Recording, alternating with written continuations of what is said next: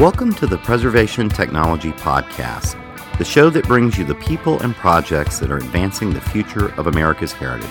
I'm Kevin Ammons, and today we join NCPTT's Jeff Guin as he speaks with Eric Schindelholz, a conservator in private practice who specializes in metals and marine archaeological materials. Eric was the principal investigator for a PTT grant project that examines methods to dry waterlogged archaeological wood. All right. Well, Eric, welcome to the podcast.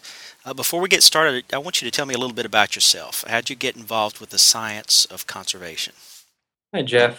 Thanks for having me. First off, I became aware of conservation as an undergraduate archaeology student and went on my first excavation in Israel and met a conservator for the first time and realized that there's more to archaeology than just digging up stuff. There's also the preservation aspect. So the science of preservation along with the interest in archaeology is kind of what steered me into conservation to begin with. And as an undergrad, I took some chemistry courses and more archaeology courses, and then went on to obtain a master's in conservation. My first job out of conservation school from my master's was on a shipwreck project called the USS Monitor.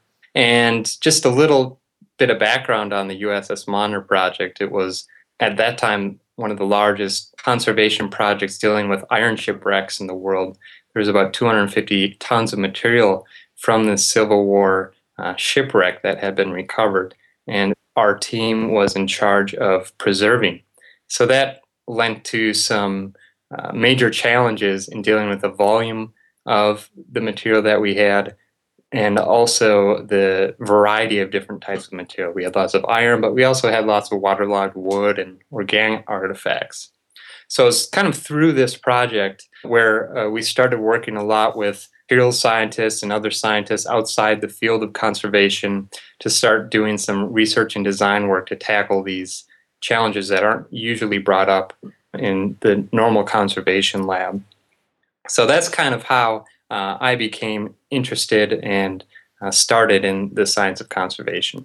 So actually that project kind of led into the project we're talking about today with the NCPTT grant. Is that correct? Yeah, that is correct.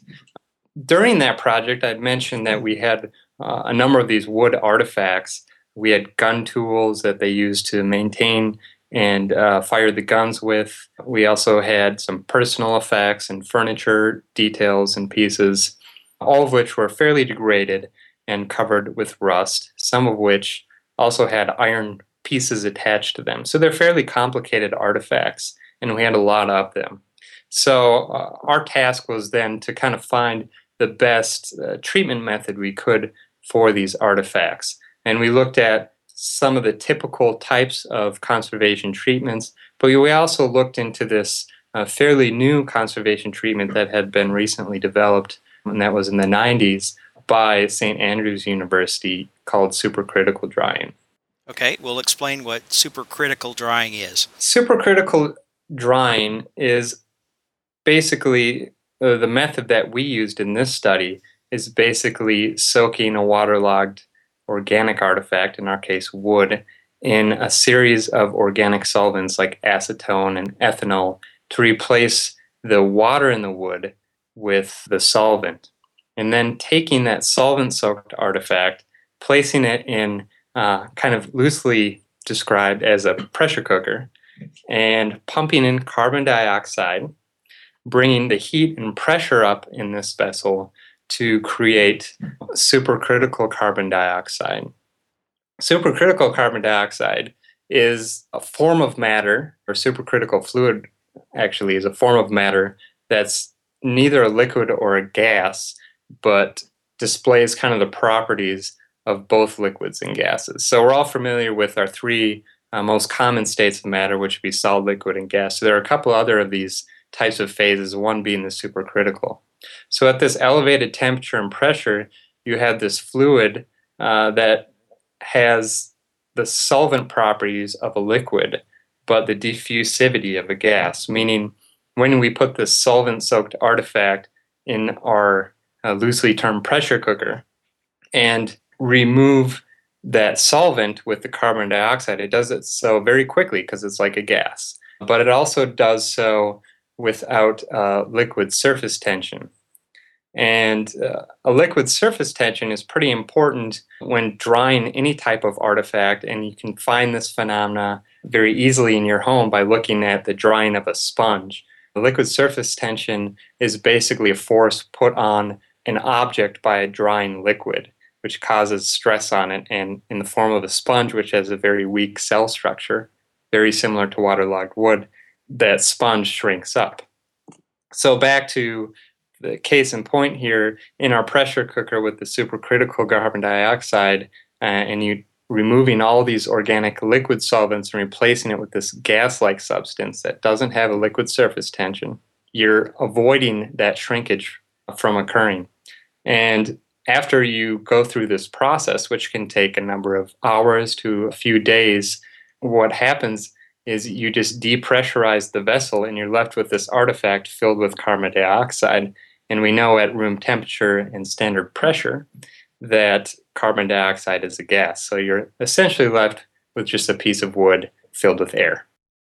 Tell us about the history of this method or this concept for drying. Supercritical fluids in general have been around for over 100 years, and they were first observed in the 1800s. And by the mid-1900s, they were being used in a lot of industrial processes. Some processes using aerospace to dry different types of materials and as solvents. And nowadays, they're used quite a bit in industry and commercial applications, down to even dry cleaning your clothes. If you ever go to one of these termed green dry cleaners, what they're using is basically supercritical carbon dioxide. So as a whole, supercritical fluids have been around for quite a while. The folks, as I mentioned earlier, from St. Andrews University adapted kind of a method and developed kind of their own spin on a drying method using organic solvents for waterlogged wood. What we did then was to evaluate their method against common types of treatment methods for waterlogged wood. What came out of the project? What were your findings? Well, our research was concerned with evaluating the process that those at St. Andrews University developed against polyethylene glycol and freeze drying process, which is just essentially putting a synthetic wax in the wood and freeze drying it, much in the way that some taxidermy is done nowadays. And that also prevents shrinkage from occurring. And we also evaluated this method against just plain air drying. And what we were looking for was the shrinkage of the wood. The goal was to have the least amount of shrinkage possible, and also if any cracking occurred, and some of the qualitative kind of aesthetic appearance of the wood as well. What we found were many of things of which we suspected or hypothesized. First, that the waterlogged wood that we used and we just let it sit out on the lab bench and air dry shrunk up like a sponge, no surprise there. But also the current popular method of filling this thing up with synthetic wax or polyethylene glycol followed by freeze drying gave very good results and little shrinkage. Some amount of shrinkage occurred from the supercritical process we were using, but really it's fairly negligible compared to some other types of treatment techniques out there, and also to just air drying in general. So it gave fairly good results. We had some pieces of wood where the degradation was very high and the supercritical fluid wasn't able to prevent some of the shrinkage that occurred on that wood and also caused cracking. That was an unexpected result we had. So really, we found that the supercritical process presented us with good results, but kind of on par with the current technique of synthetic wax and freeze drying. There are some advantages to this technique, and this is why we kind of looked at it, and it can still be applied in many cases, in that it doesn't leave material in the wood. You're left with a natural piece of wood at the end, instead of a piece of wood that is soaked with synthetic wax or other materials. It's also much faster than current techniques. This freeze drying technique that I had explained can take on the order of a few months to a few years, depending on the type of artifact, whereas the process using supercritical fluid cuts that time down to a few days to a few weeks. So from a cost-wise perspective and time and resources, supercritical fluid could be more advantageous for large projects than the traditional techniques. Are there other applications for supercritical drying? There are other applications for supercritical drying, not just with wood, but also with other types of waterlogged artifacts. And that has been explored by St. Andrews University and Clemson University, who were some of our co-investigators on the project, are using this type of technique to dry things such as waterlogged corks from their Hunley submarine shipwreck. So there are different things that could be done with drying, but also supercritical fluids in general can be applied to the field of conservation in many different ways. I'd mentioned that commonly now you find these dry cleaners that use supercritical carbon dioxide to clean things. This could be applied to museum textiles, probably with fairly good results, and to other fairly fragile materials such as cleaning feathers, which has always been a problem in conservation. So there are a number of different applications out there. It just takes the time and the money to really look into this. You mentioned the pressure cooker concept. Does it require specialized equipment or a dedicated laboratory to execute this type of method for drying? Yeah, supercritical fluids require fairly high pressures, sometimes on the order of a scuba tank pressure, so thousands of psi. Ours was below 1,000 psi.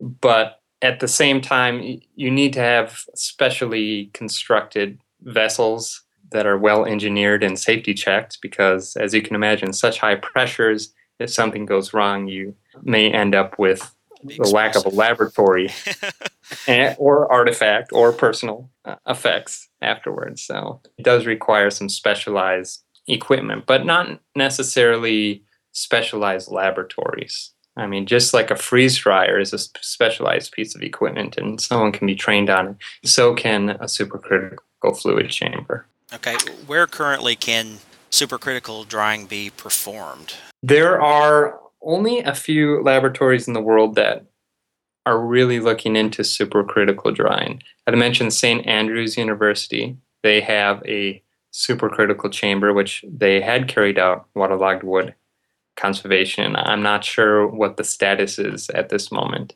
Also, Clemson University, one of our co-investigators, has a supercritical chamber and are working on developing different techniques using this type of methodology.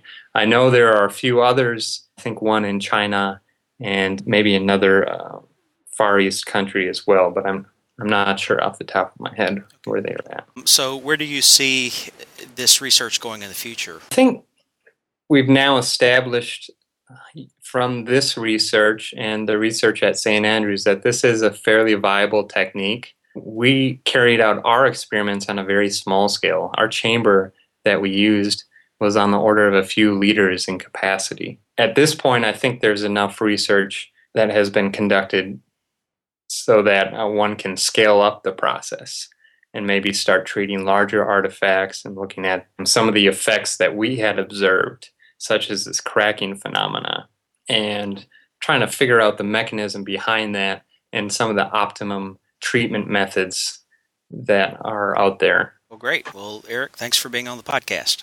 Thank you. That was Jeff Ewan interviewing Eric Schindelholz. If you would like to learn more about this project, visit our podcast show notes at the National Center for Preservation Technology and Training website. That's ncptt.nps.gov.